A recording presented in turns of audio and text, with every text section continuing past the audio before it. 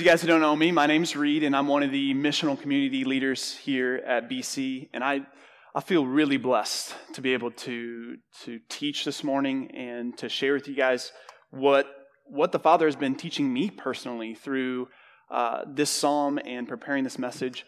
It's been really good for me, and so I'm excited to talk about it. And it's my hope and my prayer that it'll impact you guys in a similar way that it has impacted me. So if you want to go ahead and turn there in your Bibles, we're going to be looking at Psalm 19. If you're using one of those Bibles under your chairs, it's on page 456. 456. Should be about the middle of your Bible. And as you're turning there, I want to throw a rhetorical question at you guys to kind of think about a little bit. And the question is, do you love rules?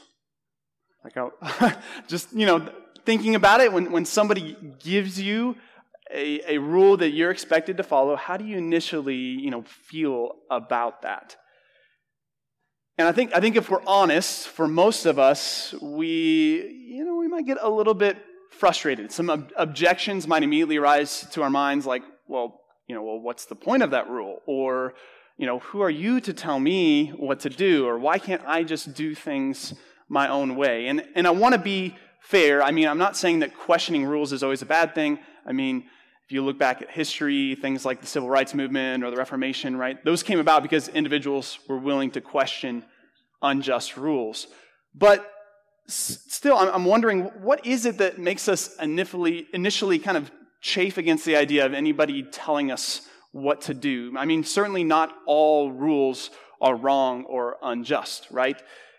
Why is it that when we tell a kid, like, hey, don't touch that stove, it's hot, immediately that kid wants nothing more than to touch the stove, right? It's just like there's something in us, right? Something maybe, deeper in our hearts that makes us despise being told what to do, even when that comes from the best of sources.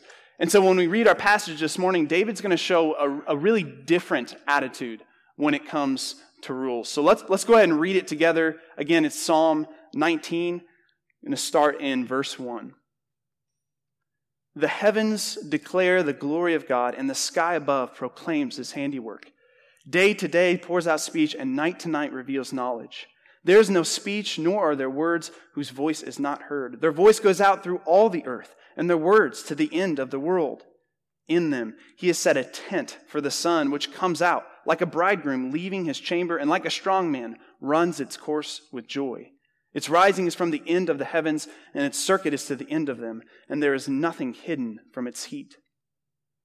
The law of the Lord is perfect, reviving the soul. The testimony of the Lord is sure, making wise the simple. The precepts of the Lord are right, rejoicing the heart. The commandment of the Lord is pure, enlightening the eyes. The fear of the Lord is clean, enduring forever. The rules of the Lord are true and righteous altogether. More to be desired are they than gold, even much fine gold. Sweeter also than honey and the drippings of the honeycomb. Moreover, by them is your servant warned. In keeping them there is great reward. Who can discern his errors? Declare me innocent from hidden faults. Keep back your servant also from presumptuous sins. Let them not have dominion over me. Then I shall be blameless and innocent of great transgression. Let the words of my mouth and the meditation of my heart be acceptable in your sight, O Lord, my rock and my redeemer. Let's pray. Father, thank you so much for your word, and that we get to read it and look at it and hear what you have to say to us. Thank you for, like we just sang, that you've revealed the mystery to us, that Jesus is the true and sure fulfillment of the law. And God, I just pray that you would speak through your word. I pray that you would speak through me, and that Holy Spirit, you would soften our hearts to what you want to teach us this morning. And I pray this in Jesus' name. Amen. So I've always liked this psalm, and as I've been studying it, I've just fallen in love with it. It's beautifully written. In fact, my favorite author, C.S. Lewis, has a book where he does reflections on the Psalms, and he said of Psalm 19, I take this to be the greatest poem in the Psalter and one of the greatest lyrics in the world. So my aim this morning is to give you guys at least a little bit of a glimpse of the grandeur of this poem, and that you guys will fall in love with it too, and fall in love with God's word along with it. And so my main idea for the message this morning is that through his creation and his word, God reveals his glory and humbles his servants. Through his creation and his word, God reveals his glory and humbles his servants. And so let's go ahead and look at that first verse again. It says, "The heavens declare the glory of God, and the sky above proclaims his handiwork." Yeah, that's such a true statement. I mean, I'm sure many of us have had the experience of going outside and looking at the sky, maybe on a dark, cloudless night, and seeing, just the stars spread across the canopy of heaven, and just thought to ourselves like, wow, right? God's awesome. When I was growing up, my parents' house had we grew up outside of town, so we had a great view of the western sky, and so we would see just beautiful sunsets with the sun burning fire red right above the tree line, and then the clouds would be illuminated with this bright orange glow. And my mom would actually often quote this verse to us. She would say, "The heavens declare the glory of God." And what is it about the beauty of the sky that brings us so much joy? Because this is a little bit different than other things that bring us happiness. Like if someone gives us a compliment, we're happy about it because it's making much of us. Or if somebody likes us, we like that because they're saying something that's significant about us. But the sky doesn't make much of us. In fact, the sky makes very little of us. It makes us feel really small. When we see God's creation, when we see his handiwork across the sky, we are amazed at how much bigger it is than us. In verse 2, it says that day to day and night to night, the sky is continuing to reveal God's glory. So the sky is always present, right? During the day and during the night. And in the first half of this psalm, David is employing a literary device called personification, right? So as an English teacher, I need to throw this in. Personification is giving human traits or actions to non-human things. So here, right, the sky's not literally declaring or proclaiming anything that can be audibly heard, but David here is poetically describing how creation reveals the majesty of his creator. In verse 3, it says, "There's no speech, nor are there words whose voice is not heard." So, in other words, what the sky has to proclaim about God's glory is seen and heard by all. Because verse 4 tells us that their voice goes out through all the earth and their words to the end of the world. So all the nations of the earth can look up at the sky and they can see God's glory. And when this is exactly what Paul's talking about in Romans 1, right? He says, ever since the creation of the world, God's eternal power and divine nature can be seen in the things that have been made. In fact, Paul even quotes from this psalm, verse 4 of this psalm in Romans 10, to kind of show this same idea, how all of the world has received at least some message of God's glory. So he's revealed himself through all of creation, but the sky in particular wraps around the whole globe so that all people can be able to relate to what David is saying here and can glorify God for the things he's made. And then David continues on with this vivid poetic imagery describing God as setting a tent for the sun in the sky, which comes out like a bridegroom leaving his chamber, and like a strong man runs its course with joy. So here we see a combination of metaphor and similes being used to describe the sun's path across the sky. It's like after the night, as the sun rises, it's like it's emerging from a tent. And the sun is radiantly adorned like a bridegroom, smiling and running its course with joy. Notice here that, God's creation isn't being described as being like slavishly burdened to what God has in store for it, right? The sun's not trying to resist God's will as it's being propelled across the sky. Just the opposite, right? God's creation is rejoicing in its creator, and the sun is running its course with glad submission to its creator's good design. Verse 6 concludes the first section of the poem, emphasizing the power and the universality of the sun. It says its rising is from the end of the heavens and its circuit to the end of them, and there is nothing hidden from its heat. I have to be honest, when I first read this verse, I was kind of like, well, really? Like, are there things maybe that are hidden from the heat? I'm thinking of these like deep fissures in the ocean or these like Arctic caves. But then I actually thought about it more, and actually even the coldest places on our earth would be colder if not for the sun. Scientists tell us that the center of the sun burns at 27 million degrees Fahrenheit, which I can't even fathom that. And that heat warms our entire solar system. And the sun is actually a really great representation of God's glory, because as we marvel at the power and the size of the sun, that just goes to show how much bigger is the Creator, how much more powerful is the one who made the sun. Get this. So if the sun were the size of a typical front door, the size of the earth would be the size of just a nickel. And the sun is just one star out of the billions that fill our night sky. So God created all this for His glory. And so let's praise Him for it. Let's see His glory in it. In verse 7 of the psalm, we see what might kind of seem like an odd change of subject. So he's talking about the glory of God in the sky and in the sun. And then David jumps to saying, the law of the Lord is perfect, reviving the soul. So it's kind of like, well, okay, where did that come from? And when I began to look further into this poem, I was kind of still confused by that. How did we suddenly get here? And this actually isn't that foreign to me. As an English teacher, I grade a lot of student essays. And I'll be reading a paragraph. We're talking about one thing, and then it's just I don't know how we got here. There's no explanation. Somebody just copy and pasted that in there. They're trying to get their word count up, right? But this is David.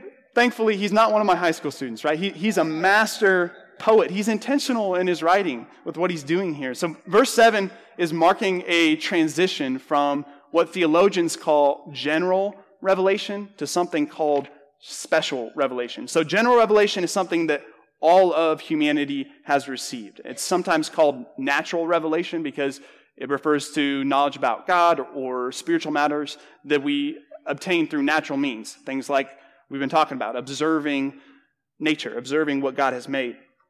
So through general revelation, God's kind of broadly revealing Himself to all mankind. But special revelation is when God reveals more specific truths about Himself. And He reveals it not naturally, but supernaturally, like through the inspiration of the Holy Spirit, giving us His Word. And so now we're turning from a discussion of God kind of commonly proclaiming Himself to all mankind to Him speaking particularly through His Word. That's where we're going here. That's where David's taking us. He calls the law of the Lord perfect, which kind of brings us back to that question I started with. Do you love rules? How do we feel about rules? And David here, he has a unique perspective. He loves God's rules. He says they revive the soul. He finds God's law refreshing and life-giving. And isn't that just kind of like the opposite of how we usually think? Normally when we think about people giving rules, it's kind of like stifling. It's kind of like drains our life rather than giving it to us. But that's not what David is saying here. He says God's laws, they give us life. And why? Why does he find it so reviving?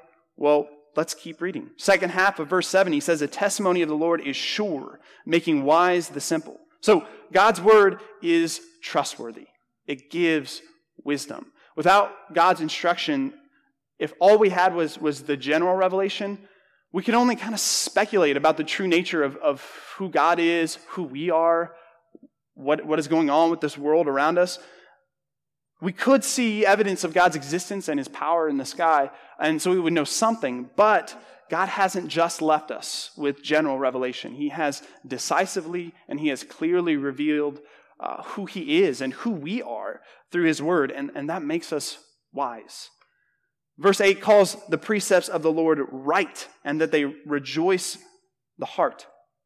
And, it's one thing to go along with rules or even to acknowledge their necessity, but David here is saying he rejoices in these rules because these precepts are right.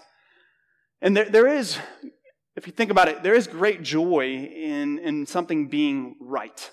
Okay, or something working right according to its design. For example, Shelby and I, for many months now in our apartment, have been dealing with the frustration of something not working right. Our Wi-Fi has just been sketchy at best. Okay, it'd be like intermittent, and we would be able to connect to it one moment and then not the next. And even when we were connected to it, it was very slow. But we had the interns over for dinner the other night, and Mitchell was telling us, well, if your router's more than 3 years old, then it's probably not able to pick up the signals like it should and things like that. We're like, oh, okay, more than 3 years old. So we went over, we did the math on how old the router was, and ours was 9 years old. So that was clearly the problem. And this week, we got a new router, and it's just been amazing. Like, we've had high-speed internet that is consistent, and we've just been, Shelby and I have been raving to each other, like, look, I didn't even open up my laptop. It was already connected. We're just this is amazing, And there is something, the point here is that there is something that's joyful, that's exciting when something works the way that it's designed to work, right? And God's law gives us the good and the right design for things to work because God made us, right? So He knows best how we should work, how we should live our lives. Next, David says that the commandment of the Lord is pure, enlightening the eyes. So God's commandment, it's not tainted with evil at all. And it gives us new sight. Verse 9 says that the fear of the Lord is clean, enduring forever. So fear here is not necessarily like a new subject, but he's talking about the fear of God demonstrated in properly following His law. And he says that it lasts forever. It endures. And this made me think of back when we were going through Isaiah. Isaiah 40 talked about the grass withers and the flower fades, but the word of the Lord will stand forever. The poem continues on. The rules of the Lord are true and righteous altogether. I love that. God's law isn't arbitrary. It's not like He was deciding things and then, I don't know if I'm going to make lying a vice or a virtue, so I'll just flip a coin and see how it ends up, right? I mean, telling the lie is wrong because it's not the truth. And God is the truth. His laws aren't randomly decided. They emanate from who He is, from His own character. Adultery is a sin because God is faithful to us. God's rules are the truth, and they're perfectly righteous. And so can you feel as we're reading this, talking about it, David's overspilling exuberance about God's word? I mean, he's raving about it, and he just keeps going. Verse 10 says that God's rules are to be desired more than gold, even much fine gold, sweeter also than honey and drippings of the honeycomb. I love this. David is clinging to and he's rejoicing in God's word. He says it's perfect, it's sure, it's right, it's pure, it's true. And now he's saying it's precious, more precious than gold. Not just a little bit of gold, but much gold. Not just any gold, but much fine gold. And he says it's sweet. David doesn't find God's law oppressive. He doesn't chafe against the idea of God telling him what to do. In fact, he sees God's rules as a delight, as sweeter than honey. And so the whole feeling of this psalm is just delight in God's creation and in His word. And he's not finished. Verse 11, he says, moreover, by God's laws, is your servant warned, and keeping them there is great reward. And here at BC, we've often sung together those lyrics, and we will sing it after I preach as well. The citizen song, I'm living in a land of death, which says, so much more than precious gold are your promises, my Lord. By them is your servant warned, and in keeping them, great reward. And those lyrics have been a recurring chorus of worship for me. And, I've loved them and delighted in that. And when I began to study this psalm further, I realized something, that there is great reward if we follow God's law. There is the glorious reward of, like the song says, knowing you, my King, my Lord. And along with that, David wrote, the verse says that it doesn't just say that reward will come if you keep God's rules, but David actually says that in keeping them, there is great reward. So in other words, even in the act of following God's laws, they are a reward in and of themselves. Because God's word is, like David has been saying, it gives reviving, it gives wisdom, it gives joy, it gives enlightenment, it gives righteousness. So it's a delight to keep His rules. Like the sun, which David says runs its course with joy, we can have joy in living according to our Creator's good design. But why is it that so often we don't want to? Why is it that our natural bend seems to just like want to buck against any rules that people try and put on us, right? Or if we do follow them, we follow it begrudgingly, like as if we'd rather not have to follow these rules. And here is the point that I think we can really start to see the whole psalm together. David's response in these last 3 verses of the psalm demonstrate even more why he can love following God's rules. And that's because he's not proud. Like, pride is the thing in our hearts that makes us not like rules. We don't like rules because we don't like somebody telling us what to do, and we don't like somebody telling us what to do because we think that we know better. We think we don't need someone else telling us how we need to live our own lives. But David here, he recognizes it's not his own life. David calls himself God's servant. He knows his life belongs to his Creator, and he knows that there's no shame in serving a master that gives him true freedom. In verse 12, David gives the appropriate humble response. He says, "Who can discern his errors? Declare me innocent from hidden faults." So David here, he's talking about his own errors, right? As he's looking at God's word, he says, what person is able to know all the things that they have done wrong? And it's a rhetorical question. The answer is nobody. No one's able to, be aware of all the little subtle sins that they commit on a daily basis.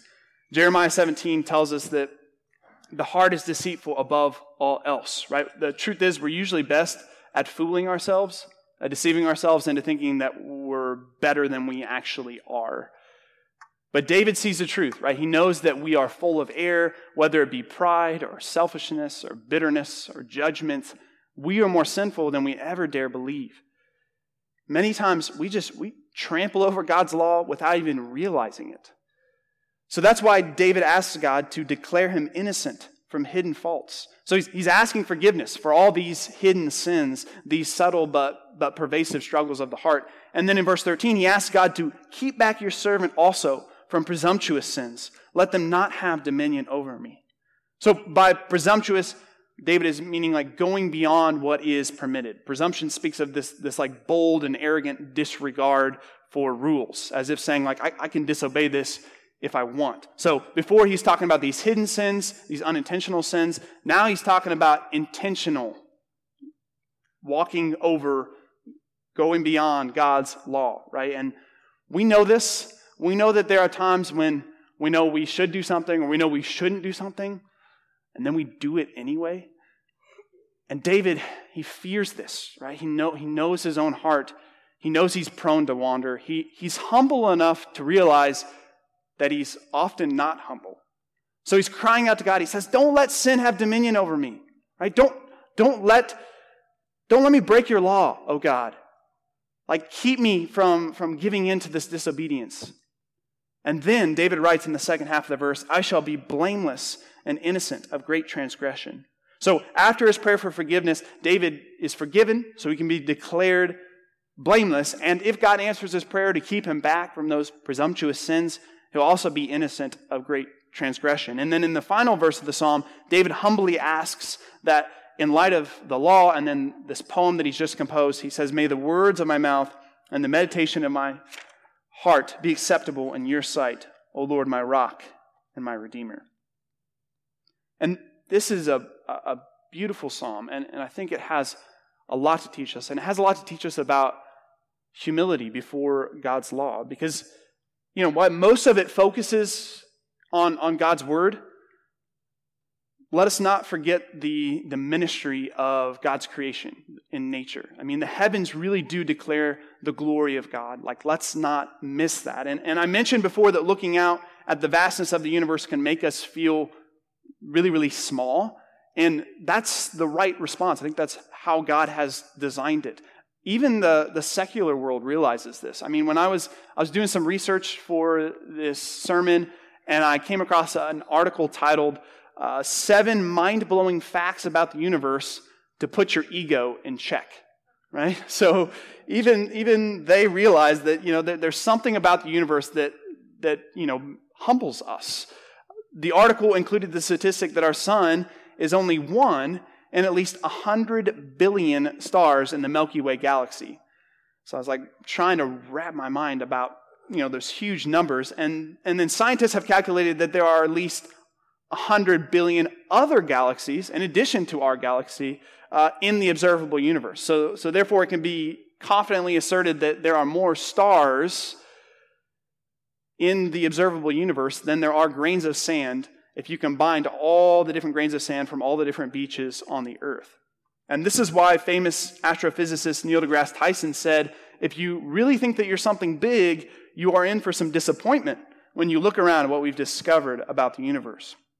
So we are very small, and the universe is so very big, but God is the one who created all of that universe. And so may we see the glory in the things that he's made. May we recognize his power, his authority in these things. I mean, he is the one who is glorious, not us. He's the one that holds us all in his hands, not us. And so we can be humbled by what God has made.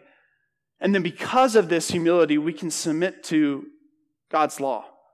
We can recognize that we are just a small character in a bigger and greater story that God is weaving. And we can stop trying to write our own stories, because that's really what we're doing when we're trying to do our own thing or not follow God's law. We're saying we think we know better than the creator of the universe. And this goes back all the way to the beginning of that story that God is weaving, back to the Garden of Eden, right? Adam and Eve, they thought they knew better than God's rules. In fact, they only had one rule. They only had one rule. You have one job. Don't eat from that tree, right? God set them up in paradise. He gave them all that they needed. He walked with them in the cool of the day. He said, hey, just don't eat the fruit of this one tree. But they were proud. They thought they knew better. They listened to the snake. They thought God's law wasn't good. They thought that God was holding out on them, and they didn't love his command. They didn't realize that his word is so much more precious and sweeter than any fruit that they could desire. In Psalm 19, David rejoices in the goodness of God's law because he realizes God's rules are the best thing for him. God didn't tell Adam and Eve not to eat the fruit because he was out to simply ruin their fun or because he was on some divine power trip. His rule against eating the fruit was for their own good and for the good of the world. Glad-hearted and grateful submission to God's law is directly contrary to our culture. 20th century philosopher Emma Goldman once called Christianity a straitjacket. And I feel like much in our day and age, we kind of have that, there might be some of that similar perception, right? To society that prizes this freedom and this personal autonomy above all other things, loving restrictions, that just seems crazy, right? That just seems completely foreign.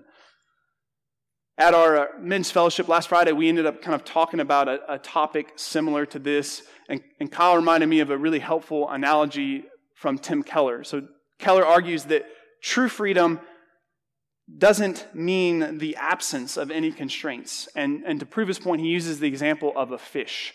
He says, a fish is actually most free when it's constrained to the water. All right, so if this fish is freed from the river, right, and set on the grass, well, then now its freedom to move around is greatly inhibited. In fact, its freedom to live is quickly going to be destroyed. So in the same way, Keller says that freedom is not so much the absence of restrictions as it is finding the right ones, those that fit with the realities of our own nature and those of the world. So it's God's word that gives us these restrictions, that helps us know what is our true nature and what is our Creator's design for us.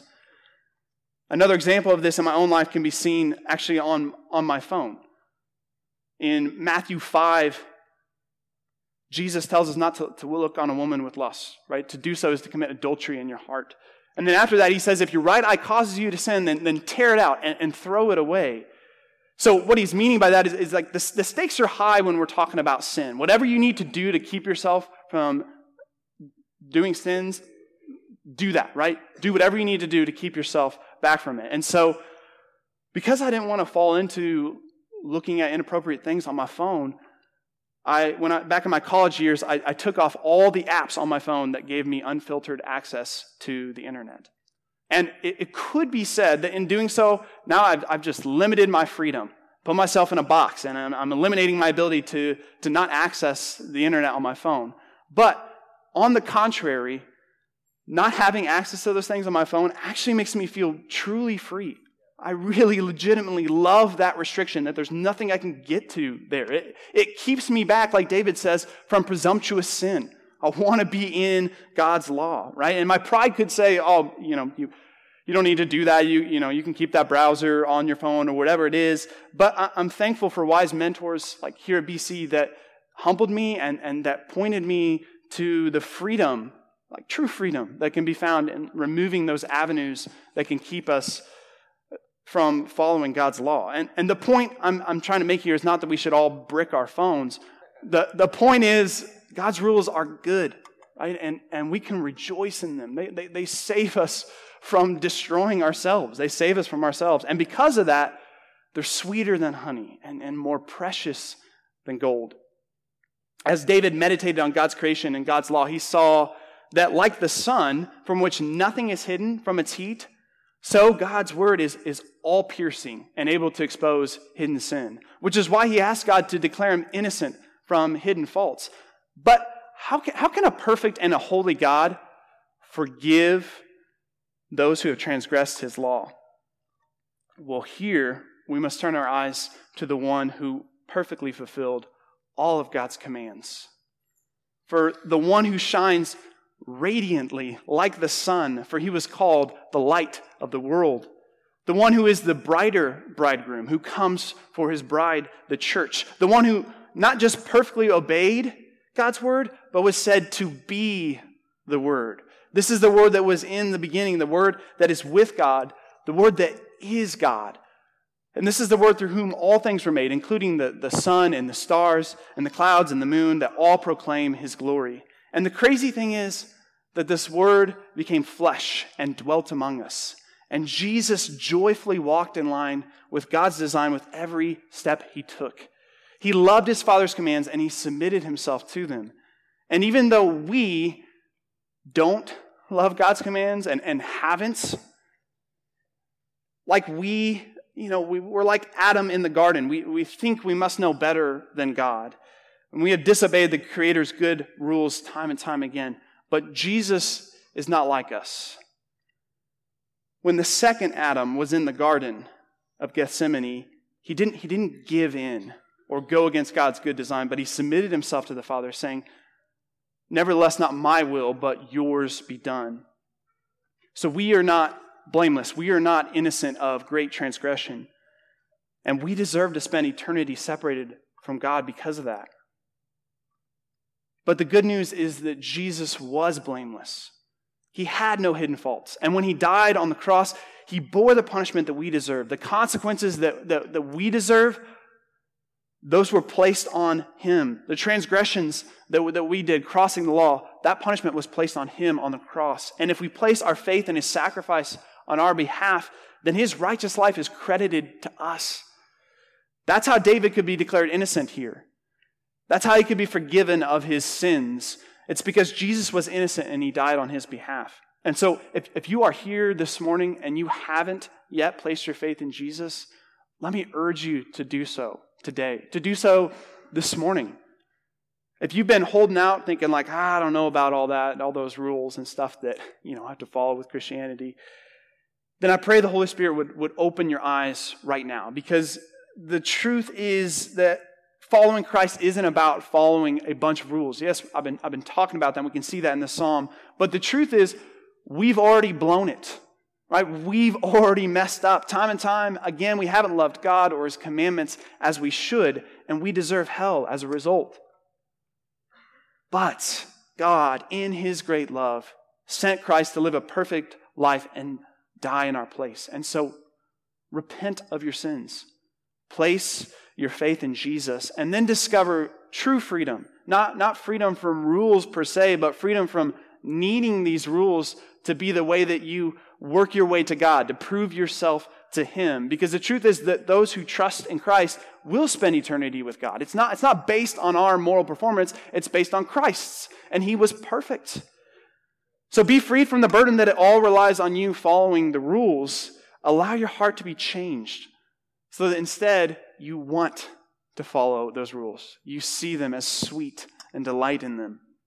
Jesus said, whoever would save his life will lose it, but whoever loses his life for his sake will find it. So it's in surrendering our lives to God's design that we find true life. So if you've never placed your trust in Christ as your Lord and Savior, I'd love to talk with you after the service, or if there's people here that you know that can tell you more about what that looks like, I urge you to do that this morning. And for those of you who are here and have placed your faith in Christ, let me first encourage you to be humbled by God's glory revealed in creation. Allow the sky to help you to remember just how small we are, right? And how much we need God's guidance and need God's grace. And then praise God that He hasn't just given us nature to reveal Himself, but He's given us His Word in the Bible. And it's sweeter than honey and more precious than gold, and our wayward hearts desperately need it to keep us from destroying ourselves. And praise God for the Word incarnate in the person and work of Christ, right? Because just like God's Word, Jesus is perfect and sure and right and pure and clean and true. All these things that David says of God's Word is true of the Word, of Jesus as well. And His perfect obedience to the law frees us from having to earn God's favor through the law. Now we are free to obey God's commandments, not to gain salvation, but because our salvation has already been purchased by Christ. Based on what Jesus has done, we've been declared innocent. We have been credited with His righteousness. So therefore, let us pray along with David in this psalm that God would forgive us and that He'd keep us from further sins. And may we recognize the preciousness of God's Word. And may we meditate on it, may we memorize it, may we exhort one another with it. It is a great gift to us. And may we see that in following God's commands, there is great, great reward.